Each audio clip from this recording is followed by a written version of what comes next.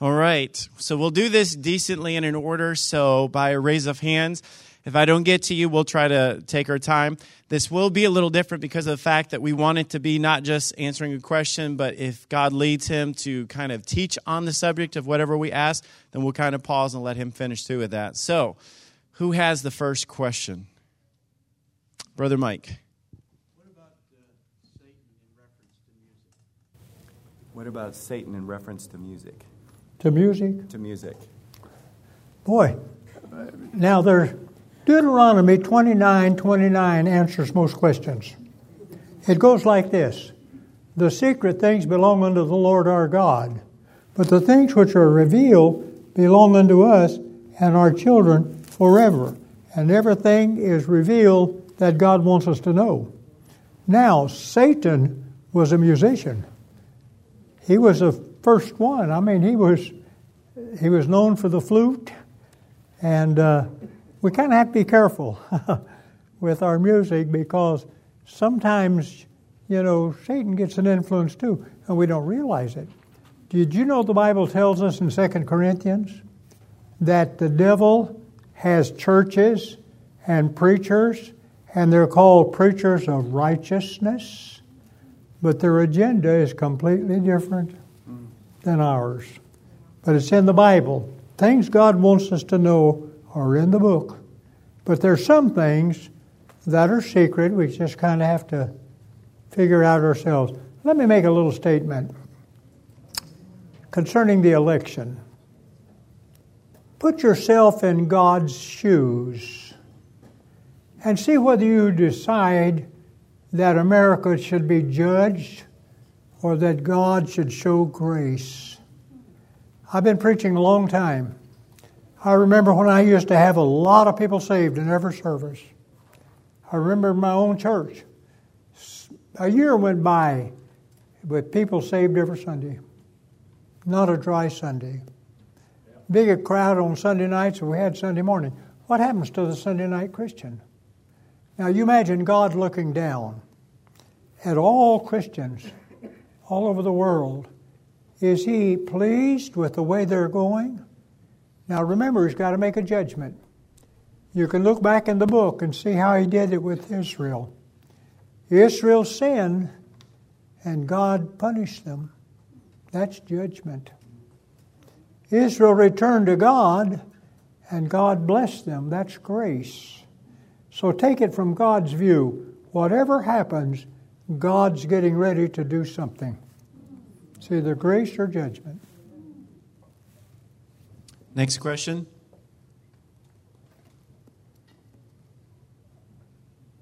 Yes, Miss Nancy. A couple of years ago when you were here, you talked about the possibility of World War III happening before Armageddon.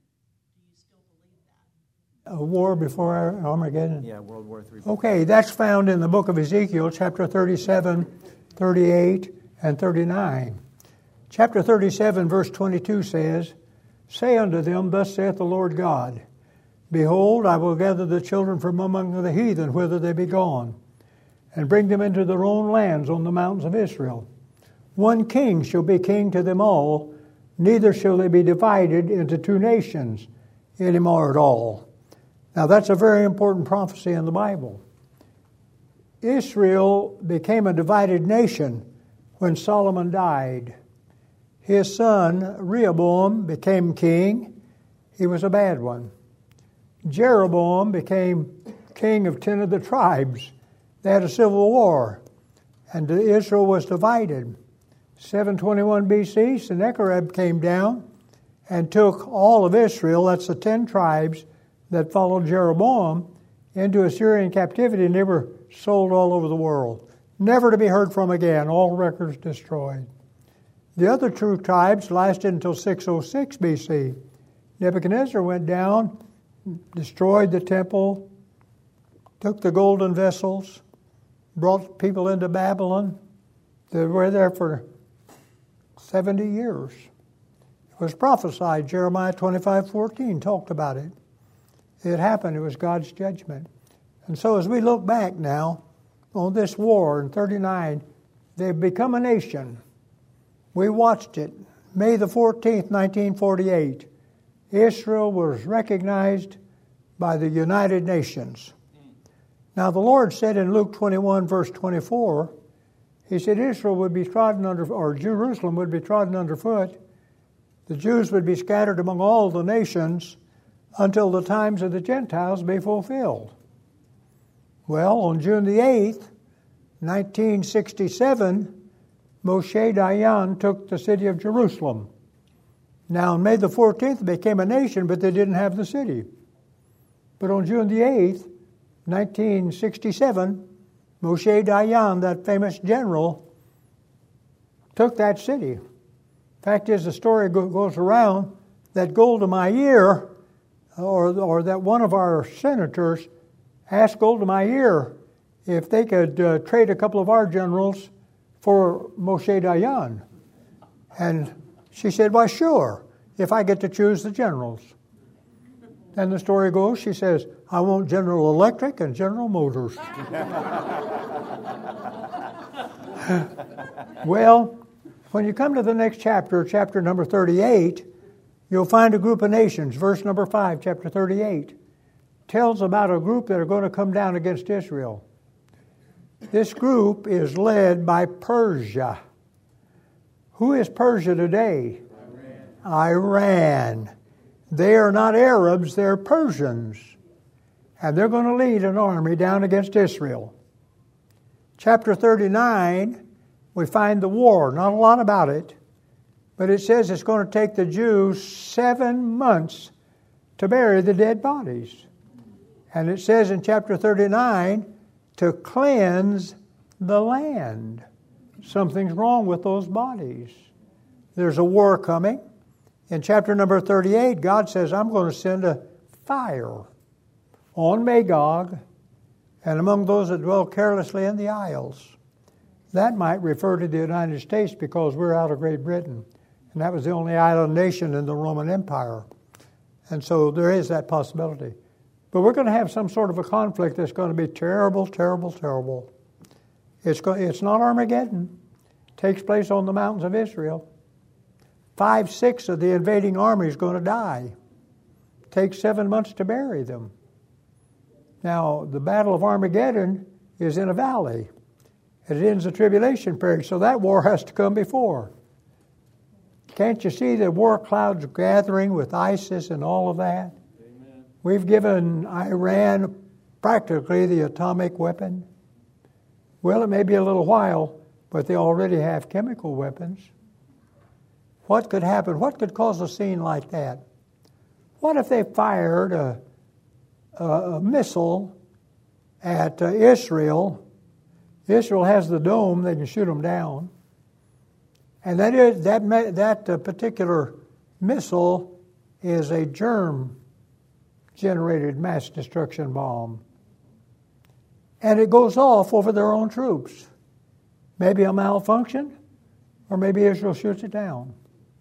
But God's going to take care of that war, just like God's going to take care of this election. He just has a way of doing things. But you read those chapters, 37, 38, 39, you'll find the gathering of the army.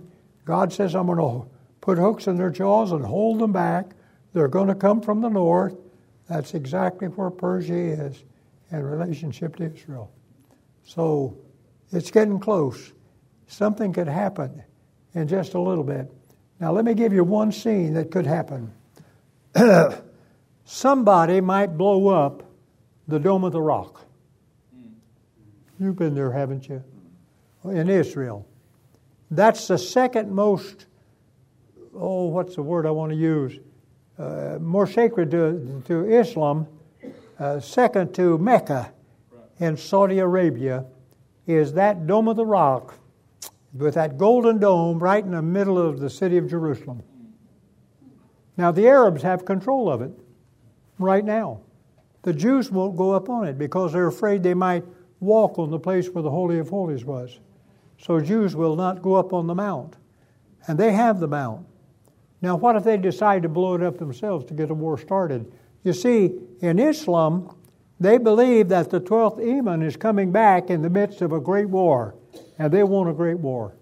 So we got something in the making right now. Wow.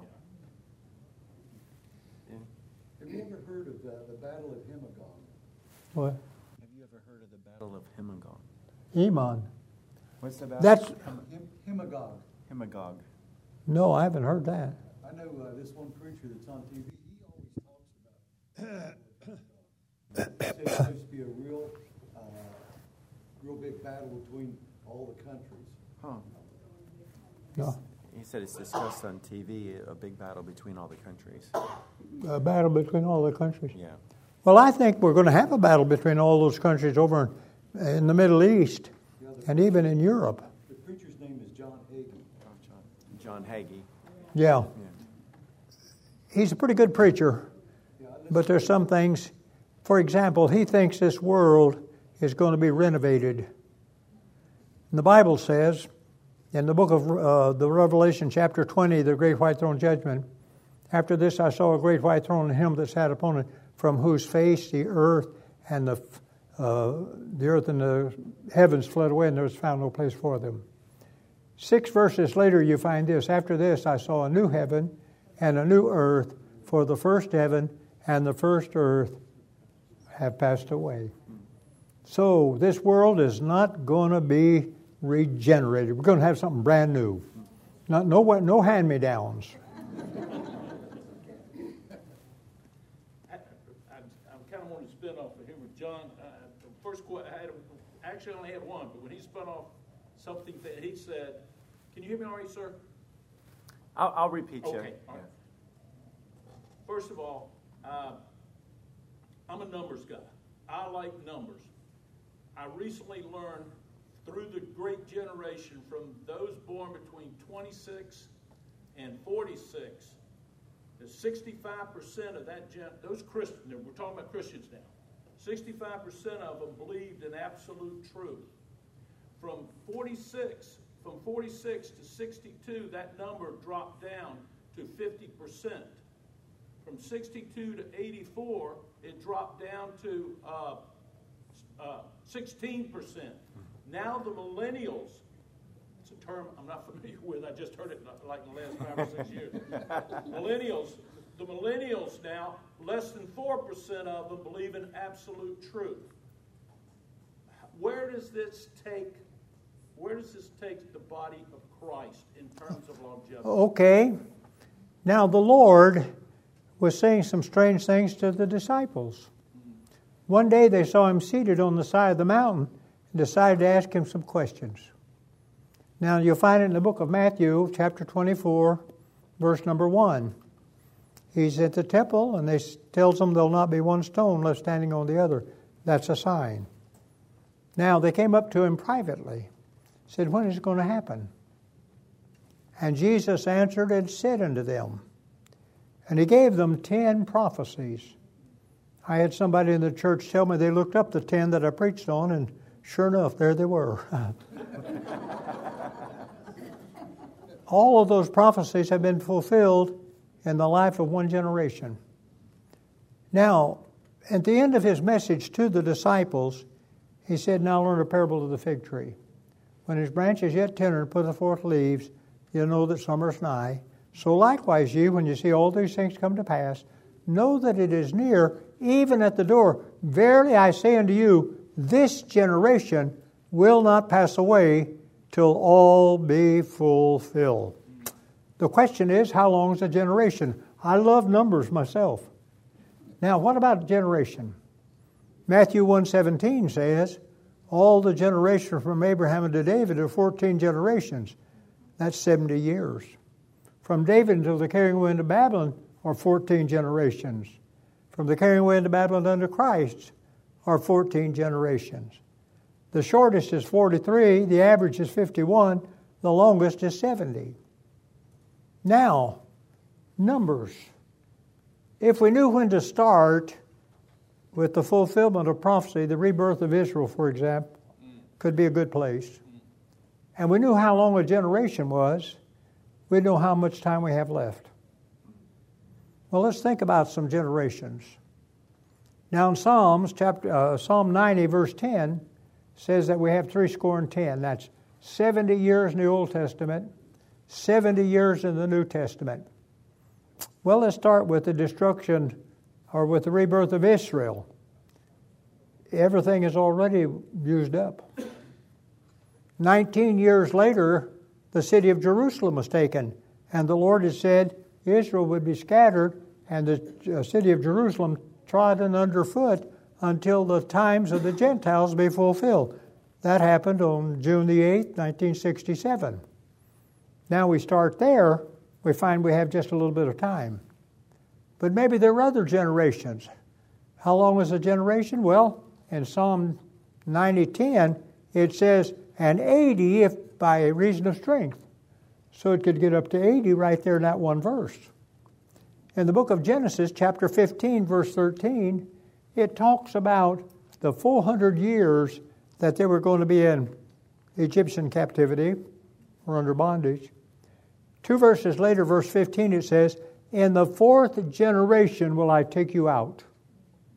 Now that generation could be 100 years. Now, we could even start back at when Israel became a nation, and we've still got a little time if we use that one. But we'll start in 1948 when they took the city of Jerusalem. I think that's the key, because the Lord said it. Now, when it happens, well, the Lord says, no man knoweth the day or the hour, no, not the angels of heaven, but my Father only. That's Deuteronomy 29:29. The secret things belong unto the Lord our God.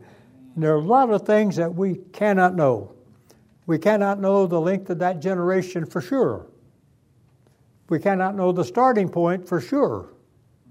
But if when the city of Jerusalem was taken over by the Jews, the times of the Gentiles came to an end. Now, there's a very interesting thing, and a lot of people don't know this, that when the rapture takes place, all the Jews are going to be saved.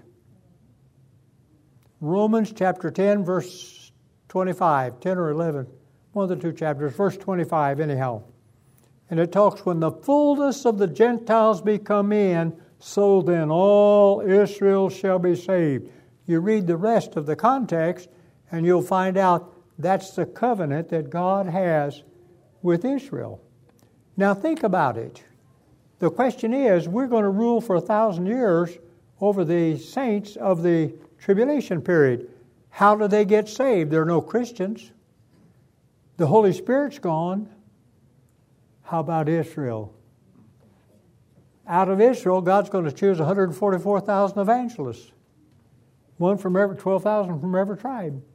There's 7 million over there right now, and none of them know what tribe they're from. But let me tell you, God does, and He's brought them back. And things are getting close. So my advice is, and it's in the Bible, look up, for behold, your redemption draweth nigh. All right, Pastor. I got a question, Tony. How did he know that my next question was going to be, all the Jews going to be saved? I want to know that. I want to know that. That's his That's all in God's divine providence. I don't know anything. Way back there. My question has to do with the book of life and then in Revelation. And this question was asked by me, and I didn't quite know how to answer it. In the fact that we are saved and that our names will be written in the Lamb's book of life. But then there is the scripture about the name being blotted out of the book of life. And we know that once we accept the Lord that we are saved. Do I have that wrong, or I'm sure I do? I didn't Just talk about the book of life and how our name's written in the book of life. Right. But then there's a passage that talks about your name being blotted out. Okay. So, Okay, that passage is in the book of the Revelation, chapter 3, verse 7. To him that overcometh, him will I not blot out of the book of life. At the great white throne judgment, whosoever is not found written in the book of life was cast into the lake of fire. Everybody has their name in the book of life. Psalm 69:25 says, let them be blotted out of the living and not written with the righteous. God has two books. One is the book of life, the other is the Lamb's book of life. Everybody has their name in the book of life. But when they die without Christ, their name is blotted out. Sometimes even before. There is an unpardonable sin. But those that have been overcomers, he says, them will I not blot out. So when we get to heaven, there's a dual record. I had a sermon once. One of my men, I'm going to shock you, preacher. I require all my deacons to preach from the pulpit. And so one of the deacons, he worked as a bookkeeper, and he didn't know what to do. And so I helped him a little bit. And he brought a wonderful message, and I got a message out of it. And that was on the bookkeeping system that they had a backup. Well, the Bible says you cannot be judged for death except there be 2 or 3 witnesses. So God has to have a backup. Now, the backup are the 2 books. You're blotted out in one and not written in the other. Or your name is not blotted out and it's in the Lamb's Book of Life. So there can be no mistakes. At the Great White Throne Judgment, somebody might say, yeah, but I was a deacon in the church, or I was a preacher. You know, the Bible says in Matthew chapter 7, verse 21, not everyone that says, Lord, Lord, will enter into the kingdom of heaven, but they that do the will of my Father which is in heaven. Many will say to me in that day, Lord, Lord, have we not prophesied in thy name? That's preachers. Have we not cast out devils in thy name? That's miracle workers. Have we not done many wonderful things in thy name? That's all of Christianity. And then he said, depart from me, ye workers of iniquity. I never knew you. They hadn't lost it. They just didn't have it in the first place. So God has a perfect record-keeping system in the 2 books. It can be blotted out of the book of life, but once it's in the Lamb's Book of Life, it cannot be blotted out. Hopefully that answers that question. Shane? You're talking about the unpardonable sin. Can you elaborate on that? Can you elaborate on the unpardonable sin? That's a difficult question. Deuteronomy 29:29 answers it. Secret things belong unto the Lord. But there is some indication in the Bible. And I have found that the only ones in the Bible that committed the unpardonable sin were very religious leaders. Very religious leaders. And I don't think the average person would ever qualify like that, but they condemned the Lord. They attributed unto Christ the things he was doing, they attributed to the devil. That was an unpardonable sin. It's against the Holy Ghost.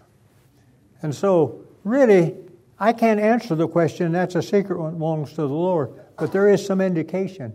And I have found that only very religious people could commit that. And that would be those false prophets that we find in 2 Corinthians, I think it's chapter 5, where he talks about Satan's churches, talks about the Lord's church, and no marvel, for Satan himself shall turn himself into a representative of light, and so his servants. So, Do we have a couple more? Miss Judy? Just one more. Okay, as Nancy said about the war, and that, what about another awakening? Do you see any prophecy telling that there could be another awakening before? Could there be another awakening before? We know that the timing and everything that God's saying, but before there, does Scripture say anything about awakening that could happen before that? I can't find it in the Bible. I find everything is going to get worse. And I can say as a preacher of many, many years that I have watched the decline of Christianity like it's never had before. The hundreds of years before, Christianity was so strong. But in the last century, and now as we get closer and closer to the end, I find churches, half of the Christians don't even come to church on Sunday night. What's wrong with that half? Is it they're not really true Christians, or is it that they're Christians that are like Israel, just falling away, following after other things? Rather watch the ball game on television. But they don't come out. Now, only God knows the answer. You know, it's found in Matthew 7:21. the answer. And not everyone that says, Lord, Lord. But we've watched the decline. A lot of churches, and I'm sorry to say this, a lot of churches that I've been going to lately have quit having Sunday night services. They've quit having Wednesday night services. And I say, well, the reason is the preacher's lazy. I put the blame on the preacher. I've been one of them. And the blame's on me too. But you know, we can't give in to the people. We're not here to please the people. We've got to keep it going. Really keep it going. Don't give up. And don't moderate. Be as firm at the end as you were in the beginning. Okay, I better hush up. Isn't this a lot of fun, though? Do you want some water? No.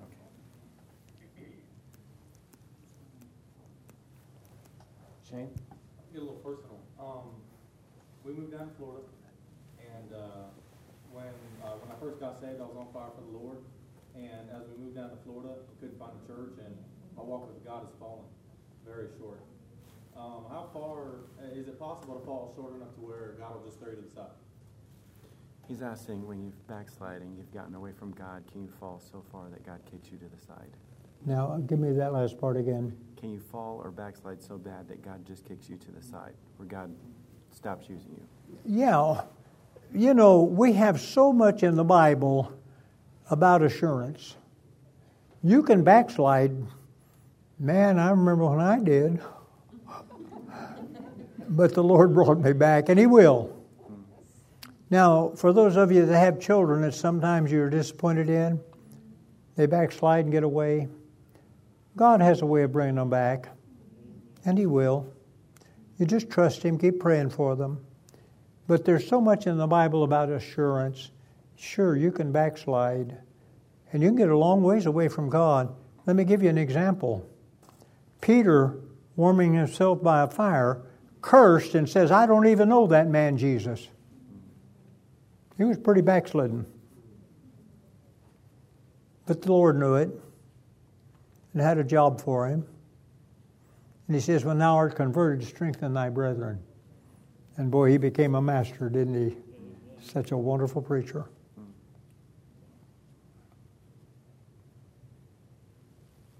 Mike? Out of what you've been going through, say the last 5 to 10 years, and going to the churches, what kind of decline and what negative have you seen and what positive have you seen out of the churches you've been to? He said, traveling over the last 5-10 years, he said, in the churches you've seen, what kind of decline have you seen? And what's the good and bad that you've seen in the churches?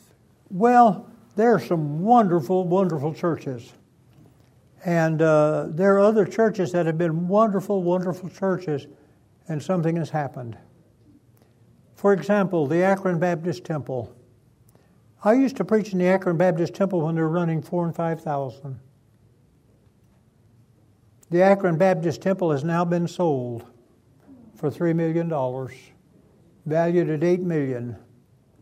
They've changed their name. They're no longer a Baptist church. They're the Bridge, whatever that means. They're running about 400. They can't pay the bills. Now, what has happened? Well, preachers, if they're not careful, can come in and make a lot of changes too fast. Now, a lot of times changes are necessary. And I'm not opposed to change. But you need to work it in very carefully and very slowly. Now, some of these that I used to go to, just great churches, they're no longer hardly in existence. All the big churches, Dr. Tom Malone, held 5 meetings for Tom Malone, and now the church is just a handful. The building they had is all locked up. The school, Midwestern Baptist College, I used to teach there when they had 300 or 400. Now the school's in a church and there's just a handful. Well, what happens? It's really leadership, and it's, I don't know, I guess it's trying to live like somebody else. When you try to be somebody else, you can't do it. You got to be yourself. And so many churches want to imitate other churches, what makes them great. Well, let me tell you, there's no such thing as a big church and a little church in God's sight. The church is a body. Now, I'm a body, just about worn out, but I still like that little finger. It's not very big, but it's part of the body. It's part to make the whole thing work. You can't fire a gun without that thumb. You can't hold a sword. You can't run if you lose your big toe. Every part of the body is just as important as the other. So there's no such thing as a big church or a little church. Every church is part of the body of Christ. And some preachers get discouraged. They come to me and want me to help them and encourage them, and I try. But you know, we have to use the talents that we have. And some have more talents than others. And to whom much is given, much is required. So it balances out. If he doesn't have a whole lot, it's just as equal as the one that has a lot, if he's using it to its maximum. Okay, I better shut up. Preacher didn't know what he was getting into on this question and answer business. Let's do one more while we have time. Go ahead, Matt. In Genesis 6, it talks about the sons of God coming down and having offspring with the daughters of men. Who do you think the sons of God were? All right, in Genesis 6, when the sons of God came down and have offspring, who were the sons of God in Genesis 6? Well, that's Deuteronomy 29:29. But there were giants in those days. And a lot of people and preachers, I don't speculate, I try not to, but a lot of people speculate that those were fallen angels that came down and had children with the daughters of men. And so I can't answer it for sure. There's some things that we're not going to know, but there's that possibility. There's that, because there were giants in the land in those days. Sorry about that. Preacher, could you answer that? No, sir. Tony, do you have a question? I do. I have a question. And we'll end with this one just because I was curious. I didn't want to take away from anybody else.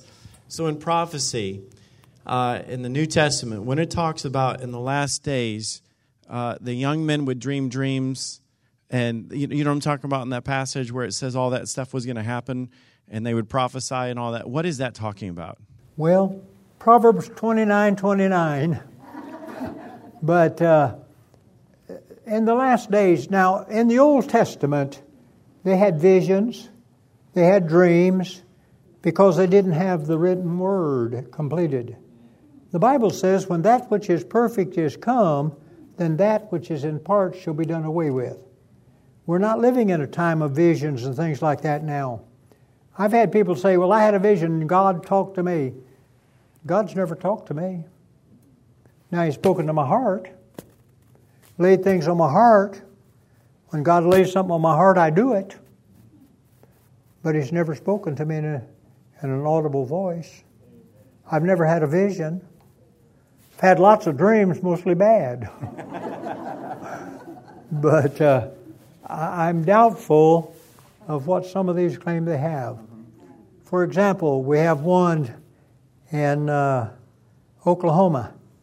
Claims that he saw Christ and he was 80 feet tall. You know, I kind of doubt that. But he has a great following.